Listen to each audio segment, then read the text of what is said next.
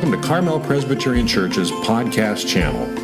Open up a Bible or just listen in. We hope this week's message is a blessing to you. Well, that is our prayer this morning as we gather together and worship. You know, our new mission statement is really a restatement of the Great Commission to go and make disciples and the Great Commandment to love God and love others.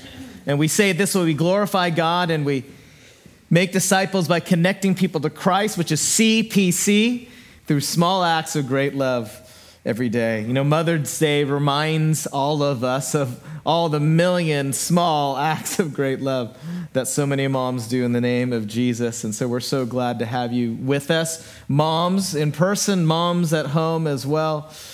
We know this is a special day for you. We pray that you would be blessed and that God would fill you up and overflowing. You know, I've spoken with families with school-aged kids in particular this past year. They've had the most challenging year. Isn't that true? The most challenging year. And for all of you surrogate parents, right?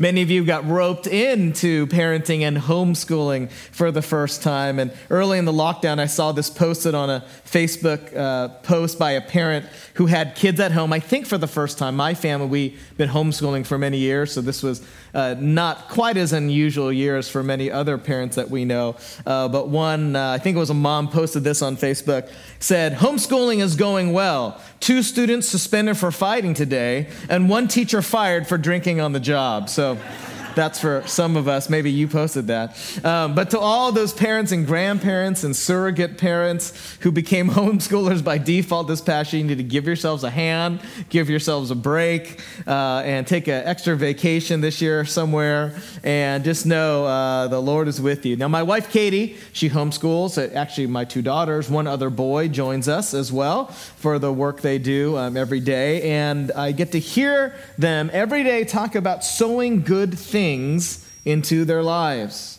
And I hear specifically my wife teach them this oft-quoted saying. You probably have heard this: sow a thought, reap an action. Sow an action, reap a habit. Sow a habit, reap a character. Sow a character, reap a destiny. And so, friends, as we will learn today from God's word, the little things matter. And Jesus said himself, Luke 16:10, "If you're faithful in little things, you will be faithful in large ones. But if you're dishonest in little things, you will be dishonest with greater responsibilities that God will give you." Luke 16:10. You see, God wants to entrust you with little things to see if you'll be faithful, because he wants to see if you'll be honest with greater responsibilities. You know, everyone who goes in the ministry, I could say this for many of my friends and peers, we go in the ministry with these big dreams. Big dreams. We're going to do big things for God. We're going to preach to thousands. We're going to win the lost. We're going to bring revival. What if God wants to see if I'll be faithful with little things first before he'll give big things? What if he is waiting to see if you'll be faithful with little things? Behind the scenes little things. What if God is looking to see if we'll be faithful? Would you say that with me? Faithful. What if that's what God is looking for? Faithfulness in the small things before he'll even present us the possibility of a bigger thing. See, the Bible says we are to seek to walk in the love of Jesus. We want to become great, but the path to greatness we'll see in the way of Jesus is through the small things.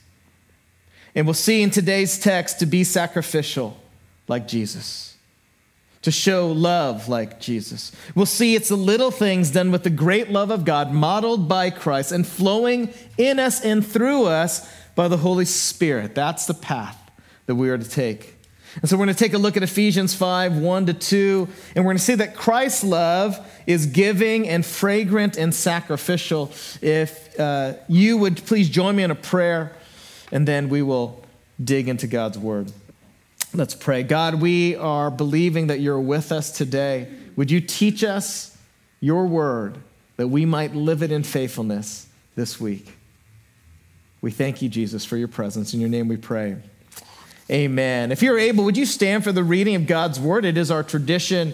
It's a way that we can recognize God's presence as we Honor him and his word. This is Ephesians 5, 1-2. This is from the Apostle Paul, where he says this: "Therefore be imitators of God as beloved children, and walk in love as Christ loved us and gave himself up for us, a fragrant offering and sacrifice to God." Friends, this is the word of the Lord. Praise be to God. You guys can have a seat. You know, when we see this call to be imitators of God and his love in verse 1, what we'll see is Paul, he shifts in verse 2 to talk about the imitation of Christ and his love. It's a purposeful shift, I think, that we'll see in a moment. Now, this form of the word agape, which means unconditional love, it occurs 3 times in these 2 verses as the word beloved, which is agapetos, love, which is agape, and love, which is agapeo. Now, those 3 forms of love becomes a theme of Paul's short section here. And he talks about Christ's love showing 3 aspects. And the first one is it's giving. Christ's love is giving. That Jesus gives himself. Now, in John 3:16, we have the gospel writer describe God's love like this: "For God so loved the world that he gave his only son." So God the Father's the giver. And what Paul is doing in this section is emphasizing that yes, God the Father's the giver, and so is the Son who chose to give himself. It is not just the Father who's giving in love. Jesus himself is giving himself in love. And so that means this, that Jesus not only had to come to save us, he wanted to come. He gave himself. He chose this path out of love. And when you give your life to Jesus, you will get back infinitely more than you ever gave to him. You will get time and time again, pouring over and over in your life, the blessings when you give yourself to the one who gave himself for you first. You will get back infinitely more. What a deal. Isn't that great? And then Jesus is also not only giving, Paul says he's a fragrant offering. What Paul does using this word, he appeals to our senses when he describes Jesus' agape love as fragrant, which is the word euodia.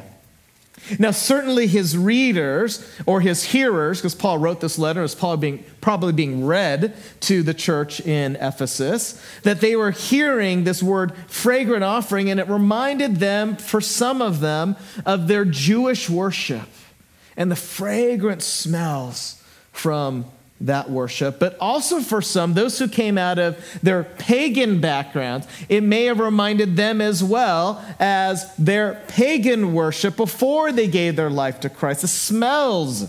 And so what Paul is doing, he's saying the beautiful fragrance of the selfless love of Jesus should stir our souls.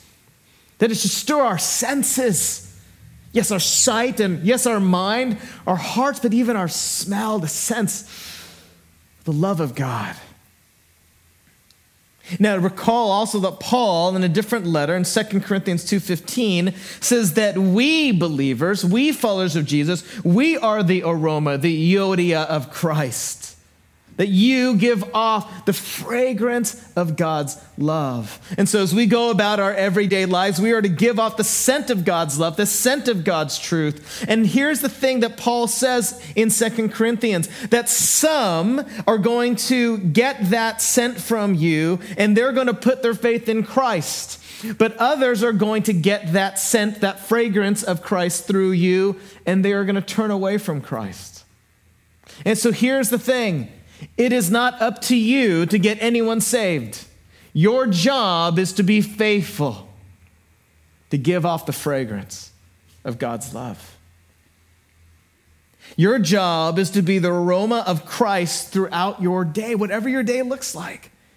That's your job. It's to be faithful, because every little moment matters. Thirdly, Paul describes Christ's love as not only giving and fragrant, but sacrificial. And it reminds us of Romans 12:1, where Paul says to that church in Rome, present your bodies as a living sacrifice. There's that word. So don't think, though, when you hear that, the only way to show Christ's love is to do something big like miracles. That if you're going to imitate God, you got to do big things. If you're going to imitate Jesus, I got to do big things. I got to preach to thousands. I have to show miracles if I'm going to honor God.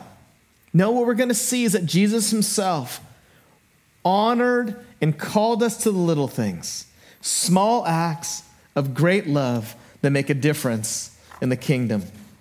Ephesians 5:2, Paul says to walk in love as Christ loved us. So we ask ourselves, how did Christ show us how to love others? What was he teaching and what was he demonstrating to us? Well, he said, Jesus, in his own words, he said to sow seeds. He said that in Matthew 13. And to trust God for the growth. And then he says that he notices, and from Mark 12, the widow's pennies that she offered. Jesus took notice of pennies because he looked at the heart. Jesus said to give a cup of cold water to the little ones in Matthew 10. And Jesus values faith as tiny as a mustard seed. He said that in Matthew 17. And so what I want you to hear is that Jesus brought a revolution, not by gathering large crowds, even though he did, but by investing in a few. That Peter, James, and John and the early disciples turned into 120 ordinary believers who ended up changing the world. See, it's the little things that matter.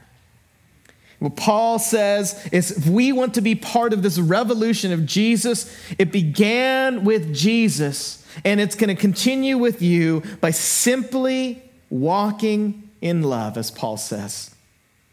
And we can't forget that this revolution of small things done with the big love of God begins with you first knowing that you are loved. We take a look at verse 1 again. Paul says, as beloved children, walk in love.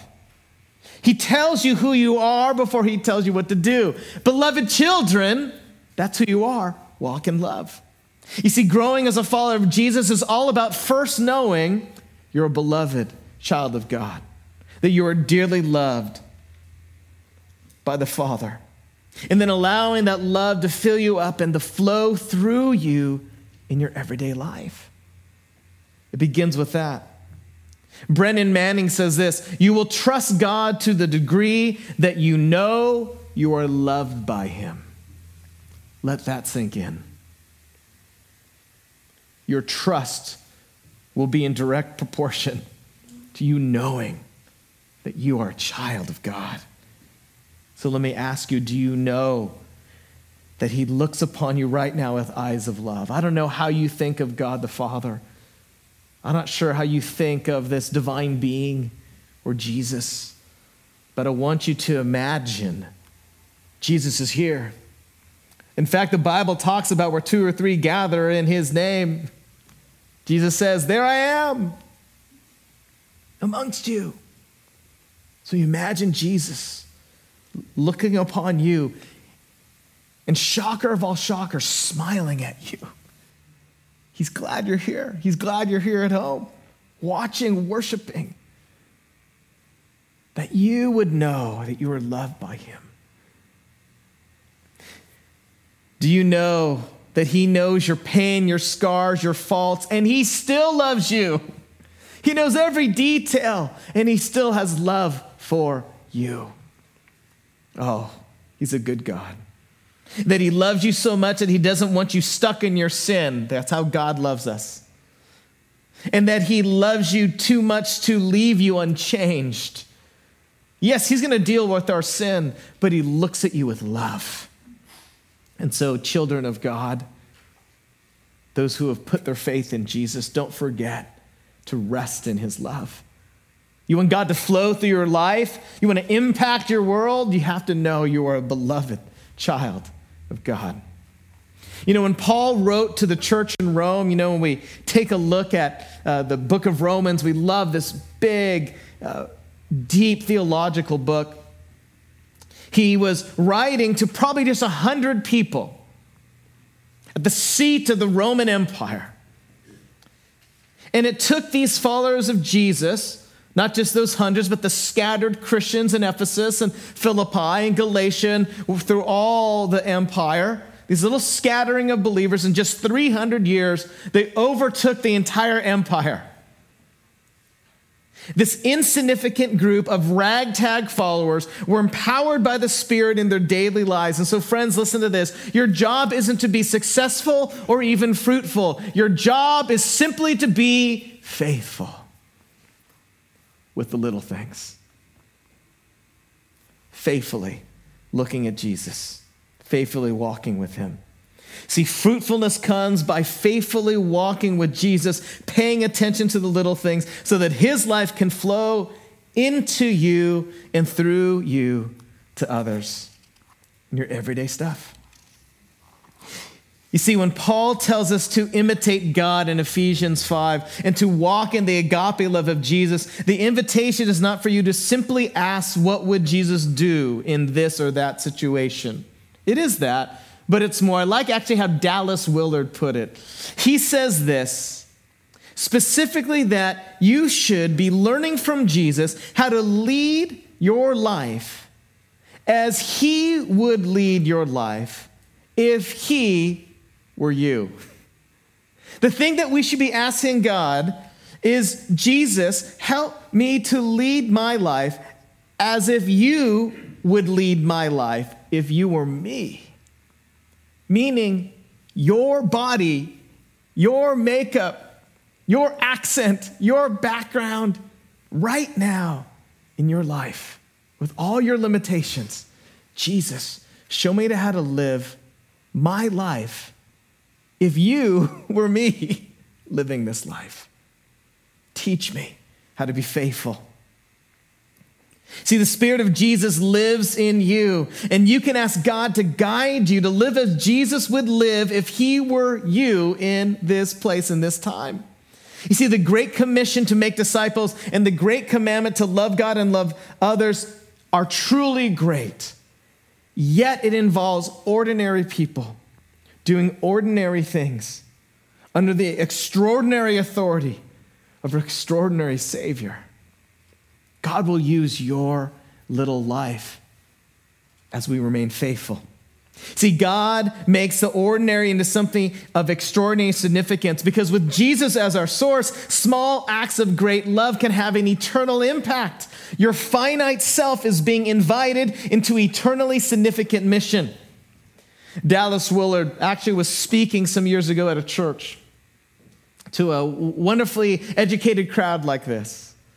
And in walked a homeless man that the host knew personally, who'd come to the church from time to time. And the host knew that this man didn't always have the right kinds of conversations, if you get the idea. And so the host got a little nervous. And during the Q&A time with Dallas Willard, he's a late famous philosopher and writer. The homeless man raises his hand and Dallas calls on him. The host is getting nervous, right? Oh, what's going to happen? And the man kind of fumbled out some kind of question off topic, and he was worried what would happen. Dallas didn't miss a beat. He looked straight at the man, and he, with kindness and with respect, answered his question. And the man sat down. Something in Dallas knew that he was looking at the image of God. He doesn't know if that man knew Christ or not, but he knows that when you walk around this world and see someone living and breathing, they are made in the image of God. And that's what he saw. And he used his words, this very learned man with multiple PhDs, I believe. He used it to show God's love. You know, Proverbs 18:21 says this, that death and life are in the power of the tongue, and those who love it will eat its fruits. And so, friends, I want you to think about using your words this week to build people up in the ways of Christ instead of tearing them down. You want to talk about a small act of great love? Use your tongue, your words, to build up instead of tearing down. See, all around us are people made in the image of God, most of whom don't know it yet. Guess what you get the great privilege of doing this week? Letting people know by the way you treat them, and not just speak to them, you listen to them, you walk with them. You play with them, you work with them, you spend time with them. You're faithful. See, the small stuff matters to God, and what you do this week matters as well. As people who know they're deeply loved by God, let's walk in the ways of Jesus' love, giving, fragrant, sacrificial. Now, as we share this new mission statement, I want to wrap up with two things that we're not saying, just so there's no confusion. What we're not saying when we say small acts of great love, first is this. We're not saying that our actions are what gets people saved. Absolutely not. See, we become God's beloved children by God's initiative alone. Ephesians 2:8-9. For by grace you've been saved through faith. And this is not of your own doing. It is a gift of God, not as a result of works, so that no one may boast.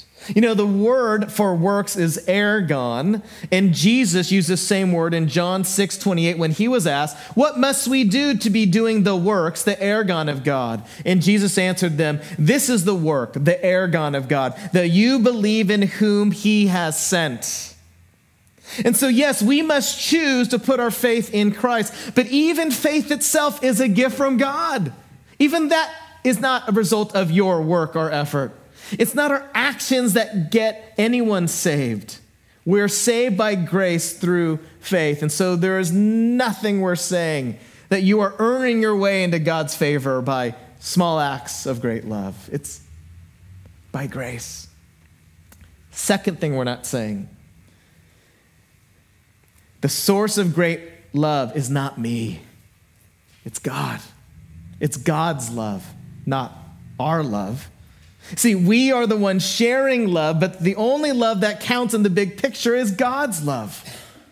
And when we are followers of Christ, God's love comes into us, and we have all the potential as we remain faithful for God's love to join us in pouring through us to others. It's God's love that makes the impact. You see, since God is eternal, the only things that last must emanate from the one who never ceases. Think about that. He is the only perfect, eternal one.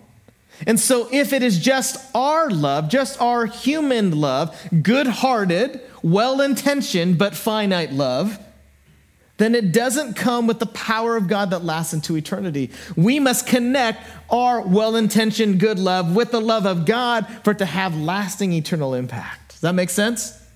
And what a great privilege we're invited into.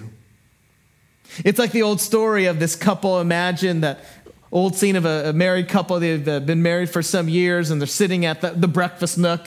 And remember those things called newspapers, right? And the husband, that old picture of the husband reading a newspaper, and maybe the wife is there and getting another cup of coffee. And imagine the scene. The wife says, honey, I'm upset. You never say you love me anymore. And the husband behind his paper says this, what do you mean? I told you I loved you when we got married, and if I change my mind, I'll let you know. Even in the best marriages, even in the best relationships, love fades, but not God's. Even in the most perfect father-son relationship, love fades. Even in the most picturesque family, love fades, but not with God. God's love is the only love that will last forever. Small acts of great love points to a gracious God of love who initiates love and mercy towards us. And so in response to God's love in us, we allow God's perfect and eternal love to overflow in us and then to others. Because small acts of great love matter.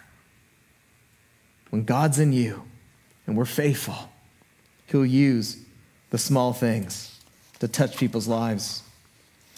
You know, back when I was a college pastor, this is back in LA, I was at a church called Bel Air Presbyterian Church. The church is still there. And I helped with a USC Bible study that started with just 3 people. Now, for those of you who don't know me, I went to UCLA.